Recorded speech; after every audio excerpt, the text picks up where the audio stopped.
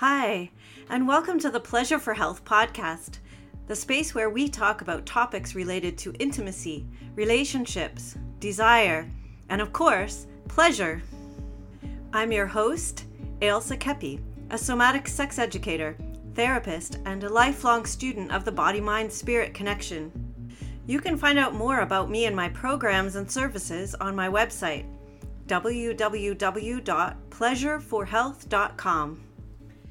Hi and welcome. My name is Ailsa and I'm here to do our weekly Ask Ailsa podcast or Facebook Live, wherever you're watching this from.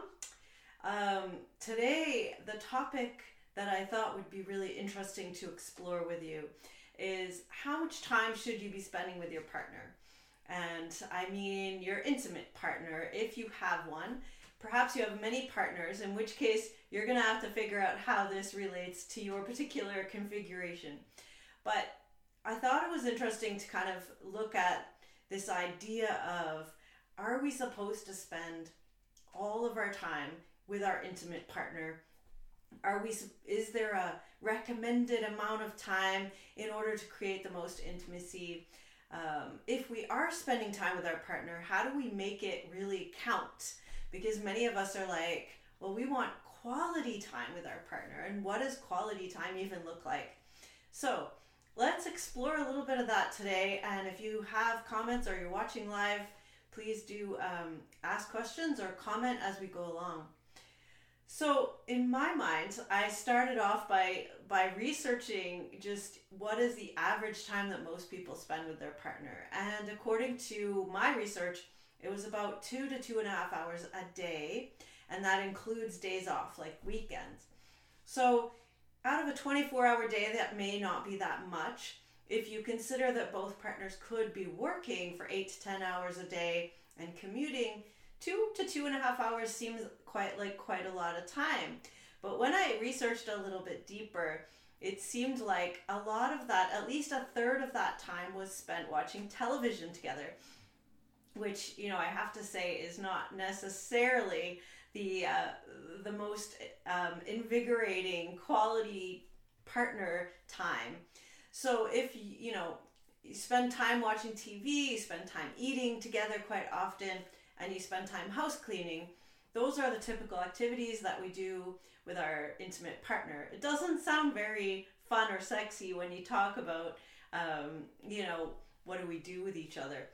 So, I was kind of looking at what I get a feel for when I work or coach people or when I talk to friends and family and colleagues about this kind of quality time and how do we put that together. In my particular case, my partner and I spend a lot of time together because our work is quite often at home together. So we're in the same space a lot. We're talking about visioning our ideas. We have to talk about, we're renovating right now, so there's a lot to talk about with that. If any of you have taken on the renovation craze with COVID, you might notice that you're spending more time with your partner talking about renovating, how you do that, painting or building things together, which I actually do think is kind of quality time. So you may find that renovating together is a really fun thing to do. If you are one of those couples that's ended up both trying to work from home, it could be seriously challenging to have this much time together. And I know a lot of people said they've had to kind of make separate spaces in their house so that they don't feel like they're always just on top of each other. But I do notice that a lot of couples liked having extra meals together. So if you have a lunch break together, you can have lunch together, have dinner together, breakfast together. Eating together seems to be a fun thing to do. So another thing that I noticed from my personal life too is I have 4 kids who are late teens, early 20s. And when they're actually looking at relationship and how much time they want to spend together, it's usually quite a lot. So I hear from them that, they want their interested other party to kind of be with them and hanging out together most of the day and most of the night as well. And I kind of think like, wow, that's a lot of time to spend together. And is that really healthy? And so, it could be that relaxing together can be really nice. If you haven't seen someone for a long time, of course you might want to hang out and watch movies and then make dinner and then, go for a walk together and then clean the house, and you may want to spend an entire day doing things together. So where I think this gets a little bit tricky is, when we have a difference in partners. So one partner wants to spend more time together or is missing the other one, and the other partner is feeling like they're swamped, or their style is getting cramped, or they're just getting overwhelmed with spending so much time together. Or perhaps one partner is very social, has a big social network, lots of friends, and the other partner is not so social or maybe more introspective, but just likes having their partner around in their space all the time. So what do we do at this point when we have a difference in how much time we want to spend together? And I think this is really the core part of relationshiping, is how do we communicate, how do we negotiate and come to an agreement that works for both parties.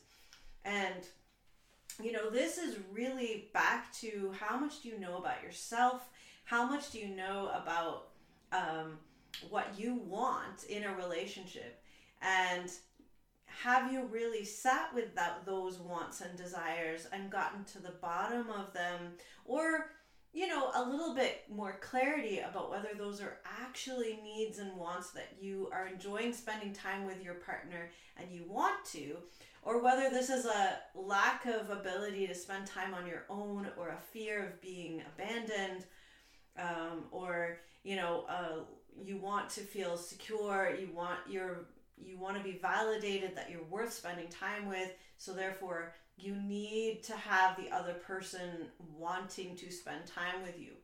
So these are all interesting self-awareness practices that we need to we could explore on our own.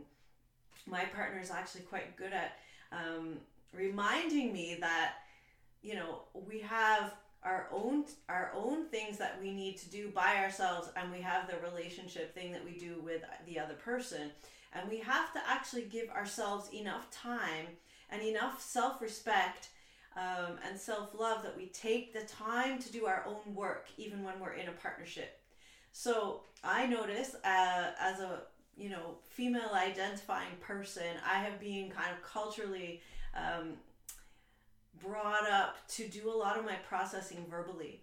And so when I'm working through stuff on my own, I like to talk about it. And, some people that are different genders have similar ways of doing that. So if you're like a verbal processor and you like to work on your own stuff with your partner, you may really need or want them there so that you can talk about everything that you're feeling and things that are coming up. So this is all great if you have a partner that also enjoys doing that. I personally have a partner that needs a lot of alone time to process, because he tends to process things on his own and through meditation or movement. And this is a great balance for me, because I know myself that I can get drawn into a conversation about what I'm feeling and never actually do my own work. So never sit with my own feelings. And I just want to kind of verbally process for a long time with my partner until I feel like, okay, I'm lovable, and I'm loved, therefore I'm okay. Which is, a place that we need, is nice to be able to get to on our own as well. So we can feel that we're loved and worthwhile on our own. And we bring that to our partner, and then we can have some different types of time together. So if you're kind of craving more time with your partner because you never get time to talk about things, maybe that's true, and maybe you need to ask for a little bit more time. But maybe it's also true to spend some time on your own. One of the biggest lessons I had, actually, we were doing a dance class, my partner and I, it was a workshop, and at the beginning of the class, I asked if we could do this exercise where we sat back to back, and it was just kind of warm up. So, it was really nice to just have that contact on my back. And so I sat for a couple of minutes just feeling, my spine against his spine and my back and the body heat, and it felt really good. And I was like, started processing how it felt good, and I wanted to start telling him about it. And I looked over my shoulder, and, started to try and talk about what I was feeling.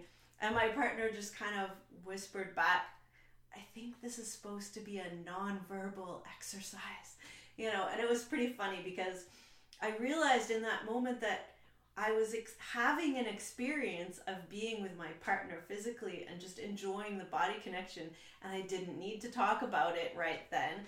I could process some stuff on my own, those thoughts could be there. It didn't take away from the experience. It didn't actually add to the experience to talk about it either. And that's one of the traps that we can get into, is that we think talking about our experience will actually make it better. So if we're spending time with our partner and we're talking about spending time with our, how we're feeling and all that, that can actually get in the way of just spending time with them. So there's so many nuances to how we cultivate our time together. And, it's interesting to notice those tendencies of yourself. On the other hand, you might be one of those people that is avoidant. You avoid spending time with someone because it opens you up to being more vulnerable. You can't hide your feelings so well. If you're always, if you're in their presence a lot, they get a sense of who you are, and maybe you don't like that or you're uncomfortable with that. That might be something as well that you want to look at in yourself. So I think what I'm getting at, without kind of getting into a huge psychologizing episode, is that to spend quality time with another person requires that you're willing to spend quality time with yourself. And it requires that you bring that awareness of yourself to your opportunity to spend time with your partner. And that you bring a curiosity of who your partner is. So it's not just about your needs when you're spending time with your partner. It's about getting to know them, and that, you can sometimes back and forth about your needs, of course. In a relationship, that's part of the gift of a relationship, is to get your needs met in some ways. But it's also beautiful to think about and feel into, what needs can I meet for myself? What can I bring of myself to my partner? And what can my partner, open up for me? What can I be curious about in them? And that requires, a certain amount of relaxation of the mind and the body. It requires a bit of a open sense. It requires us not to be in a fight or flight state, a stressed nervous system state, because if we're in a stressed out nervous system state, we're basically all about survival. And so therefore, whatever our survival mechanisms, coping strategies are, whether it's talking or whether it's sex or whether it's like coming together closely or however that is, that can override actual intimacy with our partner. And, I find that a couple of minutes of real open intimacy where I'm feeling good and grounded in my body and my partner is able to show up in his body, that we actually doesn't take very long to feel really full and satisfied with our connection. And we can go about our day and do lots of other things on our own or together, but just that ability to kind of connect for a couple of minutes really openly and in a relaxed state. So, again, in my research, I was reading about, how do we do this? And maybe it's just about creating a bit of a ritual in the morning, that you have a couple of minutes where, an extra minute in bed together, cuddling before you get up for the day. Maybe it's that first sip of coffee where you just, over your coffee mug, you connect eyes to eye and just, acknowledge the existence of each other and your love for each other. There could be just little rituals like that. Of course, the danger in any ritual is that it becomes rote, like just a habitual thing instead of an actual bringing yourself to that. But again, it's our awareness, it's our presence that we bring to each other that is important. So whatever kind of time that you can find, if you can find even a couple of minutes a day with your partner where you both agree to show up in presence and kindness and love, that can be all you need. And then of course, anything more than that can be bonus. And nothing wrong with having some kind of zoned out time together, but definitely be aware of your own needs, be aware of the other person's needs and how that fits together, and communicate about how to make that work for both of you. And if you obviously are in a different relationship configuration with more people, it becomes more complex, kind of in an exponential way, more complex, because you're sort of putting everyone together. But hopefully there's some nuggets in there for you around, how much time should I be spending with my partner? Well, it's kind of a self-reflective exercise for you and your partner to do. And hopefully, that helps you to get a little more awareness around that. If you're looking for more information about me, my programs, or coaching, please do check out my website at www.pleasureforhealth.com. All right, until next week, this is it for Ask Ailsa. If you have any questions that you would like answered about relationships or intimacy, feel free to reach out with your question. It will be anonymously answered in one of these live broadcasts. And I'd love to hear from you, the listeners, what you'd like to have answered. All right, take care.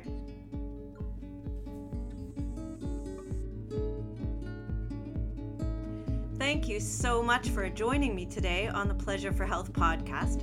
If you enjoyed today's show, please share it with your friends and loved ones. Let's discover and celebrate more pleasure together. Again, my name is Ailsa Kepi, and you can find out more or contact me on my website, www.pleasureforhealth.com.